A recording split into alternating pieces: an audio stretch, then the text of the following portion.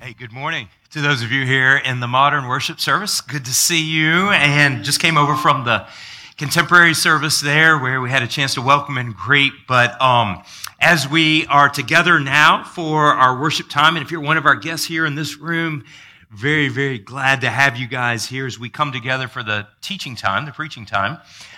We video from this room into the other room, so that is what you're seeing if you're one of our guests. And we are in we begin week 4 tomorrow of our reading plan. So I brought my journal with me. Continue to keep reading. As I said over in the other room, continue to keep walking with us. And we come this morning to Genesis chapter 22. So go ahead and turn there, Genesis 22. And we're going to be looking at one of the great stories. And you're probably going to hear me say that a lot throughout the course of this time in the Word together as we read throughout the week in the reading plan. You can see it there in the back of your bulletin. And then we come on Sunday and we pick one of those passages and we just open up the Word and see how God's story is being written through that. And so it is a joy to have you continue to read with us in the Word, as I said over there. Here in the modern service, keep up the great work. Those of you who are watching online, keep up the great work. If you're a little bit behind, don't be discouraged. Don't be discouraged. You can catch up. Just avoid Netflix or basketball today and dive in for a couple of hours or whatever it takes for you and the Lord just to be together. And listen, here's the point of this reading plan. It's not just to read, it's to know Him. It's just not a plan, it's a relationship. So treat it that way and just continue your wonderful study of the Word of God. And so every Sunday when we preach from the Word, it's my intention, my desire, to invite one of our folks from the congregation to come and to just simply read the Word of God for us. So last week in this hour, it was Jackson Norman, one of our students. And so today I'm going to invite Rita McIntyre. Rita is one of our great life group leaders, her and Gary. And lights just went out. I'm going to keep talking and hope that the lights come back on. There we go. All right, there we go. Rita and Gary are one of our great life group leaders, and they teach at 10:30, so Rita's going to come. Come on up here, Rita. I'm going to read, and here's why I do this. And I told Rita this first thing this morning. I said, listen, here's what we want you to understand as a body, is that the Word of God is not just for a pastor or a teacher to stand up and say, I know the Word, I'm going to give it to you. The Word of God is for you, every single one of you. And so when you see a Jackson Norman, a student, or a Rita McIntyre, one of our life group leaders, a mom and a grandma of people right here at Taylor's, you need to know that the Word of God is for you. So drink it in, take it in. Let's stand for the reading of the Word this morning. Genesis chapter 22. As Rita, thank you so much. Verses 1 through 8. After these things, God tested Abraham and said to him, Abraham. And he said, Here I am. He said, Take your son, your only son Isaac, whom you love, and go to the land of Moriah and offer him there as a burnt offering on one of the mountains of which I shall tell you. So Abraham rose early in the morning, saddled his donkey, and took 2 of his young men with him and his son Isaac. And he cut the wood for the burnt offering and arose and went to the place of which God had told him. On the 3rd day, Abraham lifted up his eyes and saw the place from afar. Then Abraham said to his young men, Stay here with the donkey. I and the boy will go over there and worship and come again to you. And Abraham took the wood of the burnt offering and laid it on Isaac his son. And he took in his hand the fire and the knife. So they went both of them together. And Isaac said to his father Abraham, My father. And he said, Here I am, my son. He said, Behold the fire and the wood, but where is the lamb for a burnt offering? Abraham said, God will provide for himself the lamb for a burnt offering, my son. So they went, both of them, together. You may be seated, and may the Lord bless the teaching and the reading of His Word this morning. Let me show you a couple of pictures on the screen. First of all, I want to show you a picture of the Wailing Wall, which is in the old city of Jerusalem. And the reason I show you this is because commentators believe, and the Hebrew scriptures tell us, that Mount Moriah is really the hill there in Jerusalem where the temple was built. So the picture that you see on the screen in front of you is a picture of the Wailing Wall, which is the outer temple wall of the reconstruction of the temple. And so this is a very, very special place. This is where you've seen these pictures maybe on the news. Just saw it recently. The vice president was there, and people go and they pray there, and they take little notes, and they write notes and prayers, and they'll stick it in the wall. This is a holy, holy place. In fact, if you were to go underneath some of those archways, if you can see them, and back into the back hallways and the crevices there, you find some of the Jewish people praying back under there because they believe they are closer to where the Holy of Holies stood. Here's my point. This Wailing Wall and this area is incredibly valuable, holy to these people.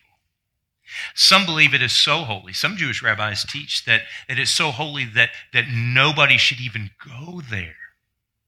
But it's an incredible place that they want to protect and guard. And here's the problem. Let's go to the second picture. The second picture is the entirety of what we call the Temple Mount. You see that square there?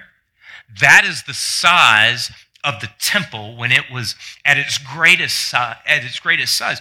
And so you see there, right in the middle, the Dome of the Rock.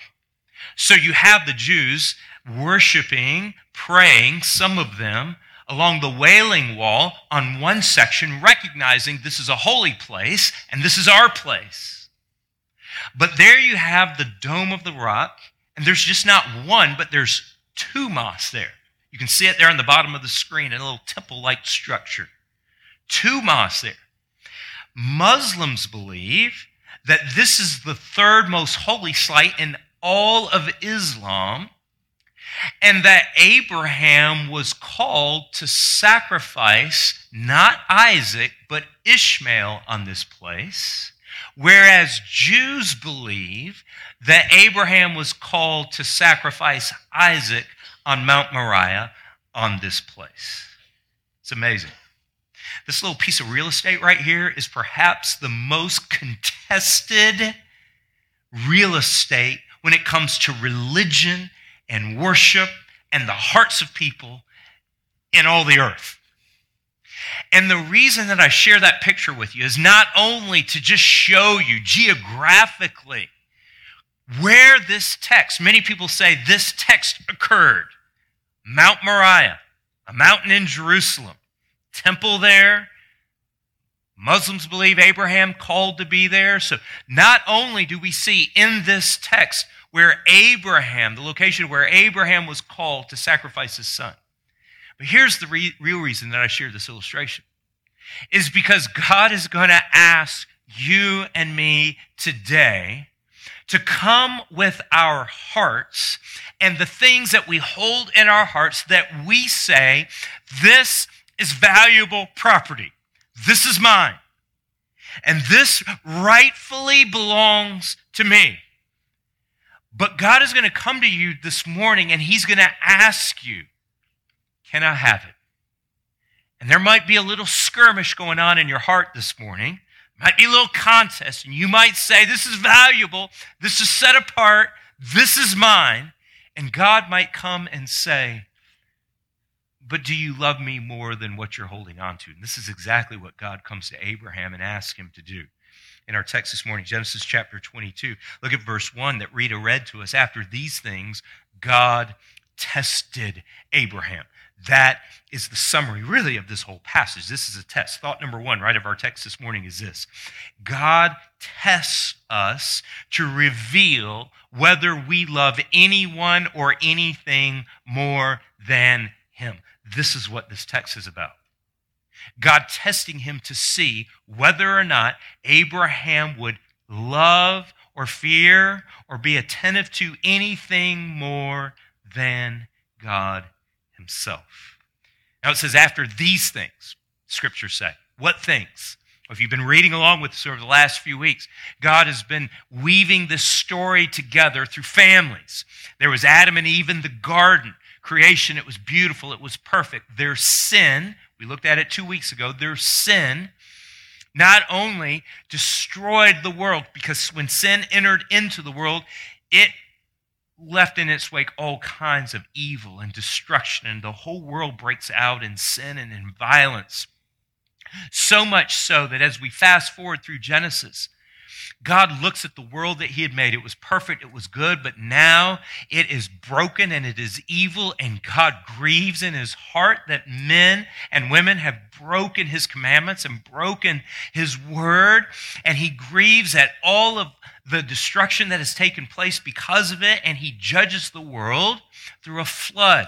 And it was through a family that God preserved the story of the garden, which was that one day he would redeem the world. He would redeem broken men and women. He would bring about his glory, again, one day through one man.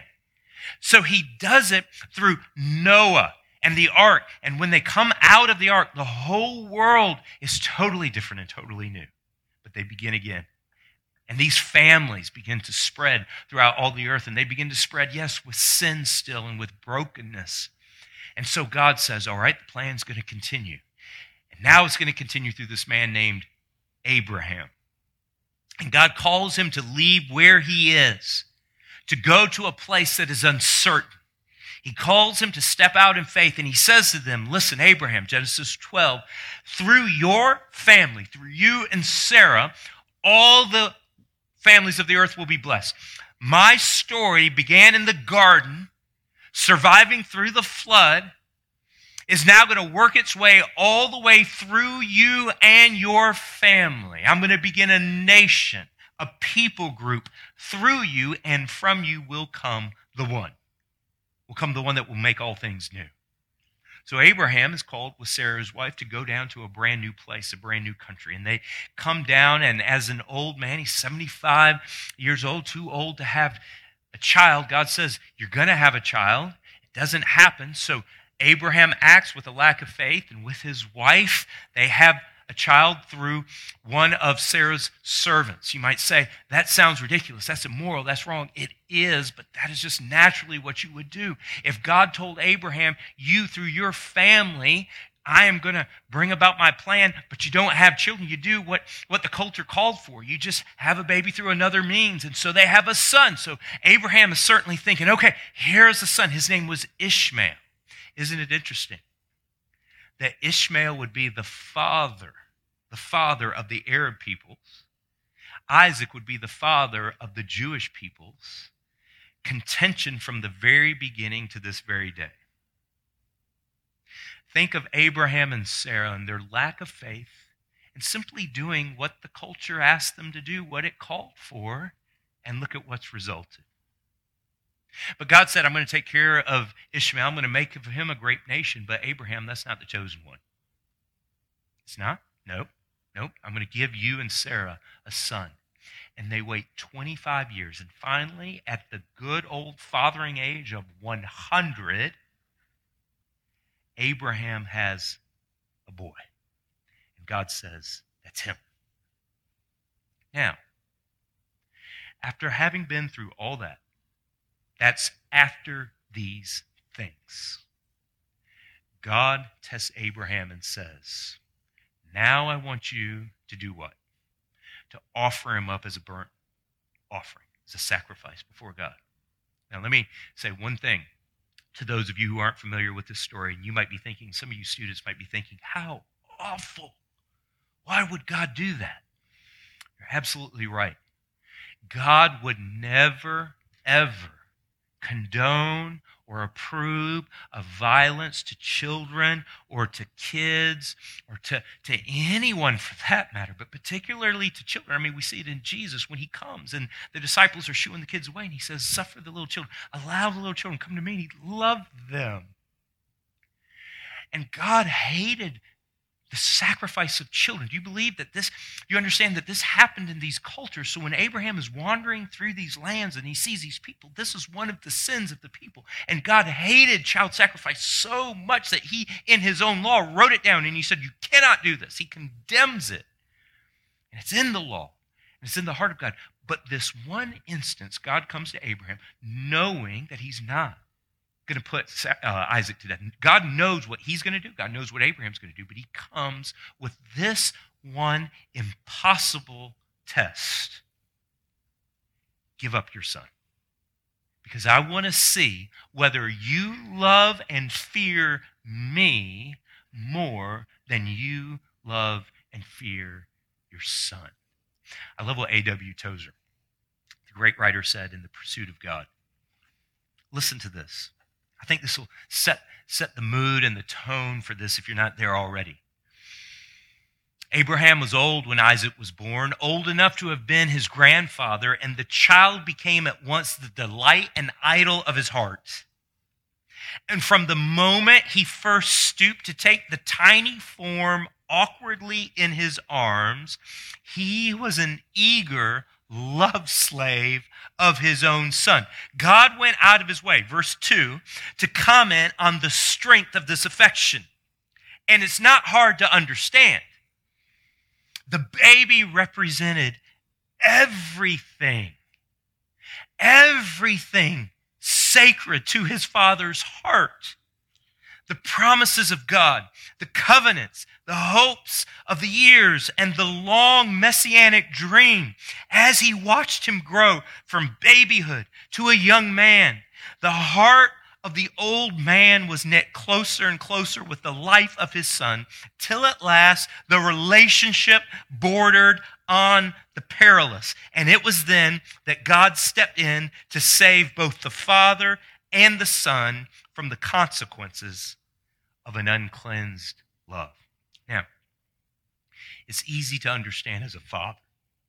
It's not a thing we as fathers would not do for our daughters and for our sons. It is easy to understand the affection of a father for his son being asked to do this. But then you double it up with the understanding that, wait, God, you said this was the promised one, and my wife couldn't have a baby, and now she has a baby, and I held him, and I watched him, and I love him, and I said, look at what God has done. Look at what God is doing, and I worship you, and I love you through him, but now you say, give him up? Doesn't make any sense. Now listen, this is what God asks you and me to do with something that we love and cling to and hold on to. I don't know what it is this morning. I'm going to try and make this as applicable as I can throughout this text. Where God tests us, listen, where God tests us is where we're fearful to lose control of the things we hold on so tightly. So just think right now, what are you holding on to tightly? What is it that you hang on to and you love it so much, maybe because of the love that you give to it, a person or a thing or an ideal or a mindset or a pattern,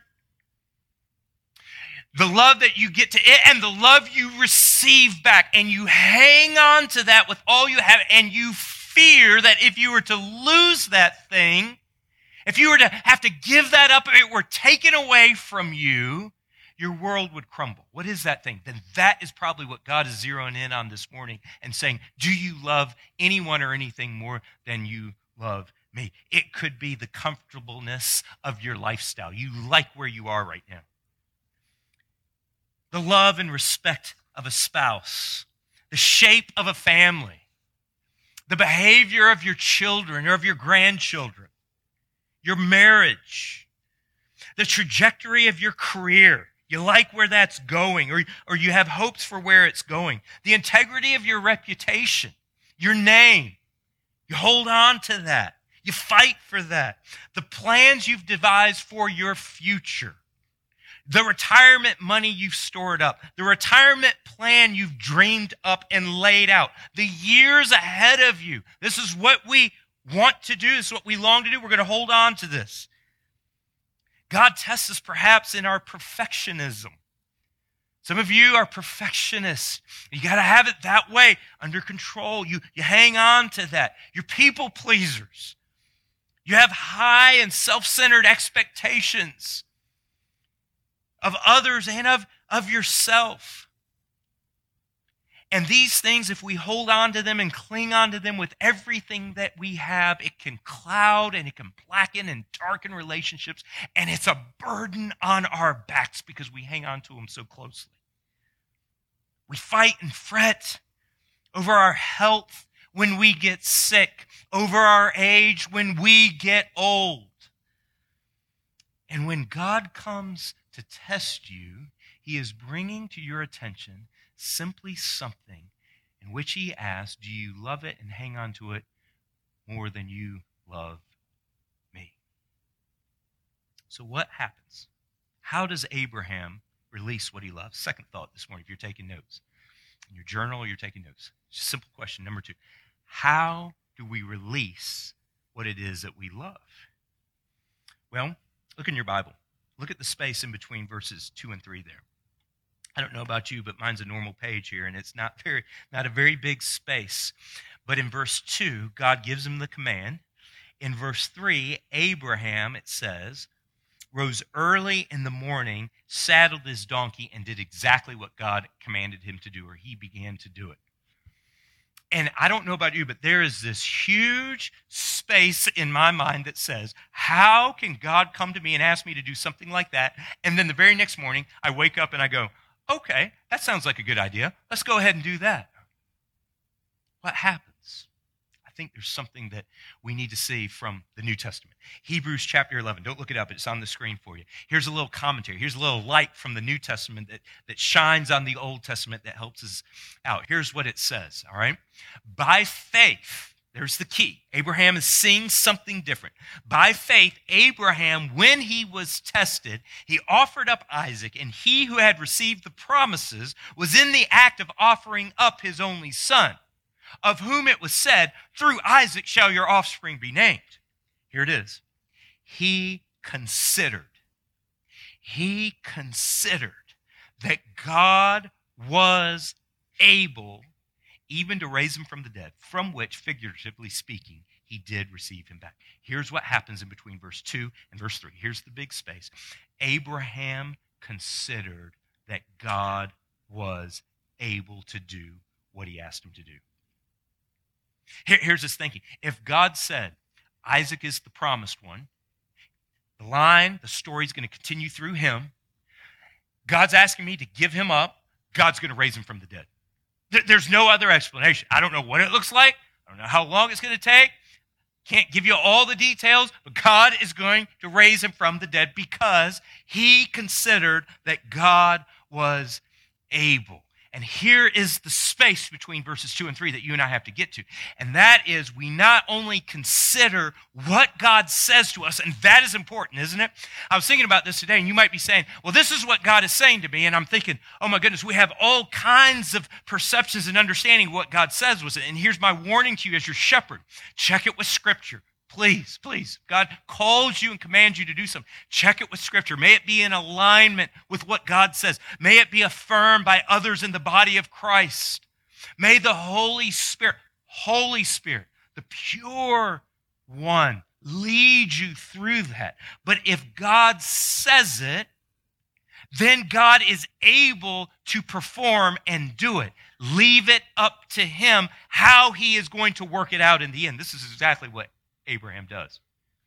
He's figuring, you know what? This is God's problem because God has commanded me to do it and God is going to make a way to do it. I am going to consider that he is able and I'm simply going to take a step of faith and trust him and do this thing. And that's what he does. That's what he does. And in the text here, I want to give you 4 things under number 2. How do we release what we love? I want to give you 4 practical things that I think will help you. It helps me understand when God asks me to do something, and I'm sure, and I'm hesitating, and I'm lingering, I'm holding back, what are some things that I can just kind of hang on to and begin walking in faith? Letter A, A, B, C, D, under number 2. Letter A, elevate what God says over what we think and what we feel. When God comes to you and says, I need you to do this, I need you to release this. I need you to give this attitude up that you have, this ideal that you have of what your spouse should be, and it's wrong, or of what or how your children should act, or the expectations you're putting on your family. This ideal that you have, that somehow you are morally superior, you are above them and other people. I need you to give that up. I just need you to release that. The fear that some of you have. I'm asking you to come and lay your fear down this morning. Some of you live in fear. You wake up, you're paralyzed by it. You live through it. Every single thing that comes, you're on pins and needles. You live in fear. Some of you live in great hope of the future. And you're always looking ahead. You don't deal with now. You don't put your feet down, and you don't work, and you're not disciplined because you're always saying, well, there's something over here. And God says, I need you to stop looking so far ahead that you're forgetting what's here. I don't know. God might be saying, release a habit that you have. Oh, it's something that you do continue. It might not be necessarily a sin, but it's something that you continually go to over and over and over again. Some of you are hanging on to guilt. So some of you are just hanging on to the past, the glory of the past when it was really, really good. Some of you struggle with looking ahead. Some of you struggle in the areas of your relationships. You've been hurt. Because of that, you can't move forward. And God might be coming to you and say, lay this down. You've held on to it for far too long. Some of you have been offended. And it's been years. Some of you have prodigal children, sons and daughters. Some of you have prodigal moms and dads. I don't know what it is. We all have these things that we hang on to. So some of us are money. Some of us are finances. Some of us are comfortableness, our cars, our certainty of life. We got to have it. We got to be certain. And you hang on. Whatever it is. Here, letter A. Elevate what God is saying about those things above how you think and what you feel. Because we as human beings naturally see and walk by what is right in front of us and what's in our heart, what's in our head. That's how we're wired. But faith says, I'm going to elevate that God is able to do what he asked me to do. Letter B, remember what God has done in the past, both the miracles and the mistakes. I love this story of Abraham as we've been reading this week and last week. Man, he makes mistakes. He makes mistakes. He has a son named Ishmael. I mean, look at all that God has done through the Arab peoples, but look at the conflict and look at the tension through the Arabs and the Jews. And it's just amazing how that this one simple mistake in which he said, yeah, okay, this is what all the other families do. He made this awful mistake, and Abraham, he had to learn from that mistake. He had to learn from the miracles. He had to remember, this is how God has provided. Some of you today with your spouse need to sit down and say, look at what God has done. He's asking us to do this. Look at what he's done. He's been miraculous. I mean, Abraham's 100 years old. Sarah's 99 years old, and they have a baby. That's crazy. That's miraculous. Here's a phrase that I came up with under this letter B. Is lean into God's power and learn from God's mercy. This will help some of you. You're asked to take a step. Lean into God's power. It's not, look, he's going to empower you to do what he asks you to do. But some of you are going to have to lean into his mercy. Learn from his mercy. He's a merciful God. If you repent, if you turn. Some of you have never learned and saturated in and been loved by God in his forgiveness as you repent from your sin. Letter C, respond immediately. What you see here in the text is Abraham saddles up his donkey. He takes two of his young men. He grabs the wood. He puts it on the donkey. They start walking. He goes. Respond immediately. When God says do it, do it. No delay. I'm trying to walk with my kids through the reading plan, and parents, it's not easy, is it? It's just not easy to keep them on track, keep them going. We're trying. Hey, we're right there with you. We're trying to read together and learn together. So I came to Harrison yesterday, and I said, all right, man, I'm preaching Genesis 22. Help me preach this thing. What's the one thing what's the highlight from this passage? And he just said, no brakes. So what do you mean, no brake? He didn't pump the brakes. When God told him to do something, he was gone. He just did it. How did he do that? I don't know. We're going to talk about that tomorrow, but he just did it. Letter C, no brakes. Here's the tendency when God gives you something to do, right? You're driving in one of the ice storms we've had here in the upstate over the last few weeks, right? Snowstorms, and you pump those brakes and you're trying to check it out, make sure it's okay, right? Abraham's like, nope, we're going. Once he determined God is able, and his heart was more captured by God's power and his promises than he was his own emotions and his feelings, he said, no brakes, we're going.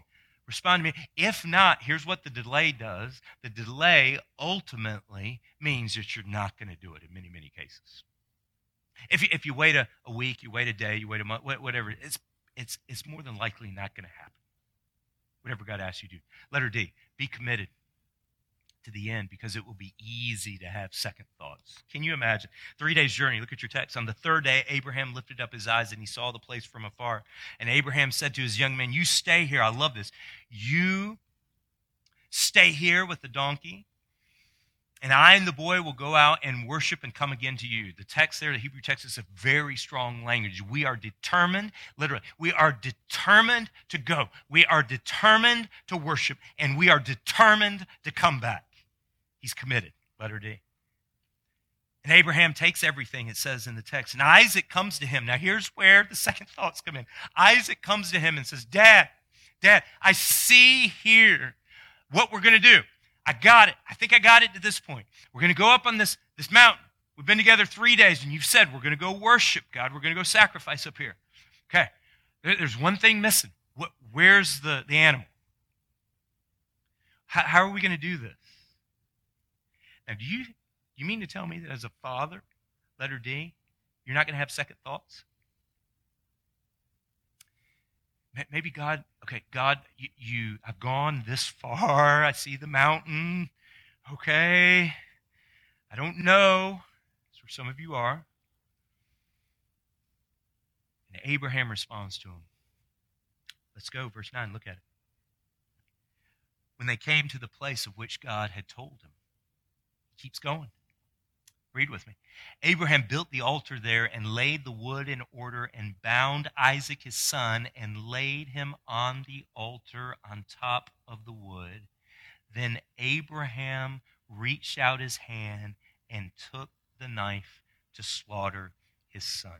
He's going to go all the way to the end. Now, here is a powerful scene.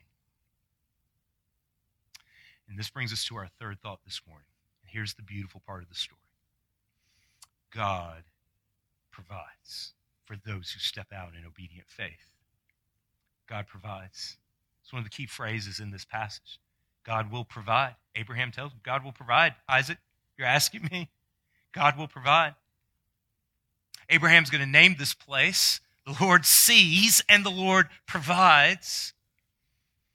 And when we step out in faith and give up what God asks us to give up, God provides. Number 3, God provides the love we need and long for in the gospel. What you're holding on to, listen, let me set this up. What you're holding on to, that relationship, that child, that son, that daughter, that career, that money, whatever, that attitude, behavior, habit, whatever it is, here's what you're looking for. You ready? You're holding on to it because your heart longs for the love that you can give and receive from that thing.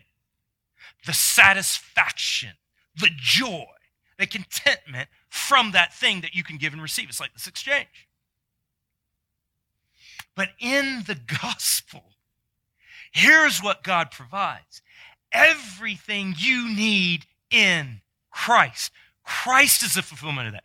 So in our hearts, instead of the idol being set up, God is saying, coming to you saying, lay it down, remove it, so that in its place you feel the full satisfaction and completeness and joy that can only be found in the perfect, capable, all-wise, all-satisfying Son of God. That's what I want to give you in its place. Wow. You know what this does? This frees us. This frees us. It's a beautiful thing. And it can only come about because of the Father and the Son. Abraham determined to go to the very end with his plan. But then here is Christ. Now, Isaac is a young man here. He might be 10, 11, 12, maybe even 13 years old. He's carrying the wood. He's walking up the mountain with his dad. And can you imagine the scene? He gets up there, and here is where we see Jesus. Here's the heart of the gospel, the determination of the Father to carry out his plan, but the submission of the Son to help his Father carry it out. And in Isaac, we see the submissive spirit of Jesus. He's a 13-year-old. Can you imagine? They build the altar, and then Abraham looks at him and says, "Son, please get on the altar. Please get up here." Now, can you imagine Isaac when he realizes, I'm it? Now, he has a choice. He's 13 years old. A couple things probably going through his mind. I said this in the first service. Dad, 100 years old catching up with you. They'll see now here. I know what you're thinking here. I was talking to some people in between the two services, and we all agreed in restaurants all across America today, there will be dads chasing around their little boys who cannot sit in a high chair or cannot sit in a seat for very long, let alone sit up on an altar. You know what I mean? Chasing them around. Can you imagine Isaac? But Dad, there's got to be another way. What are you doing? And he takes him and he just binds him on the altar. And Isaac just lays there. When I read it this week with you in my Hear Journal this week, my heart was so moved. I told one of our staff members, my heart was so moved by the submissiveness of Jesus for me. He lays down and Isaac binds him up. Maybe for some of you this morning, listen, you're not followers of Jesus. You're in one of these two rooms or you're watching me online. You're not a follower of Jesus. Here's what I want you to see. You can forget everything else, but here's what I want you to see, this one picture. A determined father and a submissive son giving everything they got for your life. And what you need to lay down this morning is your sin and yourself, and quit trying to figure it out and quit running and run to this incredible grace. Run this morning to it. Oh, what a picture. He raises his hand, and then the angel of the Lord called to him from heaven and said, Abraham, Abraham. Can you imagine? That's the quickest. He says, here I am. That's probably the quickest here I am you'll ever see in all the scriptures, right? What? I'm here. Thank you. Now listen how beautiful these words are. He said, don't lay your hand on the boy or do anything to him. Here it is. For now I know that you fear God, seeing you have not withheld your son, your only son, from me. Listen, gang, this is what we want to hear as we walk through the word together. Is God to say, as I ask you to give it up, now I know that you fear me. You love me more than anything else. And it's sweet. It's sweet. Because look at what God does. He provides a substitute, a sacrifice. He doesn't have to kill his son. He gives Abraham exactly what God needs for worship. He lifted up his eyes and looked, and behold, behind him was this ram caught in the thicket by his horns. And Abraham went and took the ram and offered it up as a burnt offering instead of his son. Can you imagine this scene? God has provided, he says. Look at it, verse 14. He calls the name of the place, the Lord will provide. provide, as it said to this day, on the mount of the Lord it shall be provided. He keeps saying over and over, God did it, God did it, God provided. I listened, I stepped out, I obeyed. I didn't see it, I didn't feel it, but he will provide. I love what Tozer says in his book. I didn't read it for you. I didn't print it out for you, but I love at the end, it's almost as if Abraham, weakened and exhausted perhaps by this sense of, I have to do this, now stands and says, my God is a refuge and a strength for me, because when he asks me to do something and I step out, he will provide. Wow, what confidence. Don't you want that? I want to live like that. And here's the thing, and we're done. The thing that you hold on to the most and you cling to tightly the most, you think that is what's going to satisfy. The plan, the idea, the attitude, the discipline, the work, whatever it is that you hold on to the most, God is saying, I'll satisfy it in Christ. I just want you to know me and fear me more and love me more than you love whatever it is. So what is it? What is it this morning that God is saying, lay it down? Because this is what worship really is. Worship is when we come and we say, and we see what God has provided. And then we just say, we're free. I tried it out this week in a couple of ways, a couple of attitudes in my mind, and a couple of things in my heart. And I just tried to take this text and say, God will provide if I just trust. If I just lean into him. And there's this incredible freedom that comes that says God is able and God is in control and God is working out his story in a much better way than I can write my own story. I can write a chapter here and there, but ultimately when God writes it, it's a beautiful thing. You can read in the rest of our passage here how God comes to Abraham and says, that's it. Because you've obeyed, because the plan keeps going.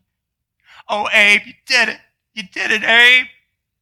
And the story I'm writing, man, is going right through you. Oh, is there anything sweeter than that? I long for it for you, where you are this week. Will you pray with me right now? Let's pray.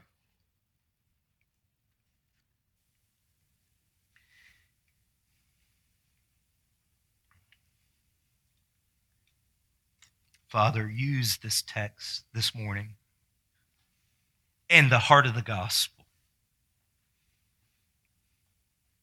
What a vivid picture of what Christ has done in redeeming us from our sin and what Christ has done in showing us the way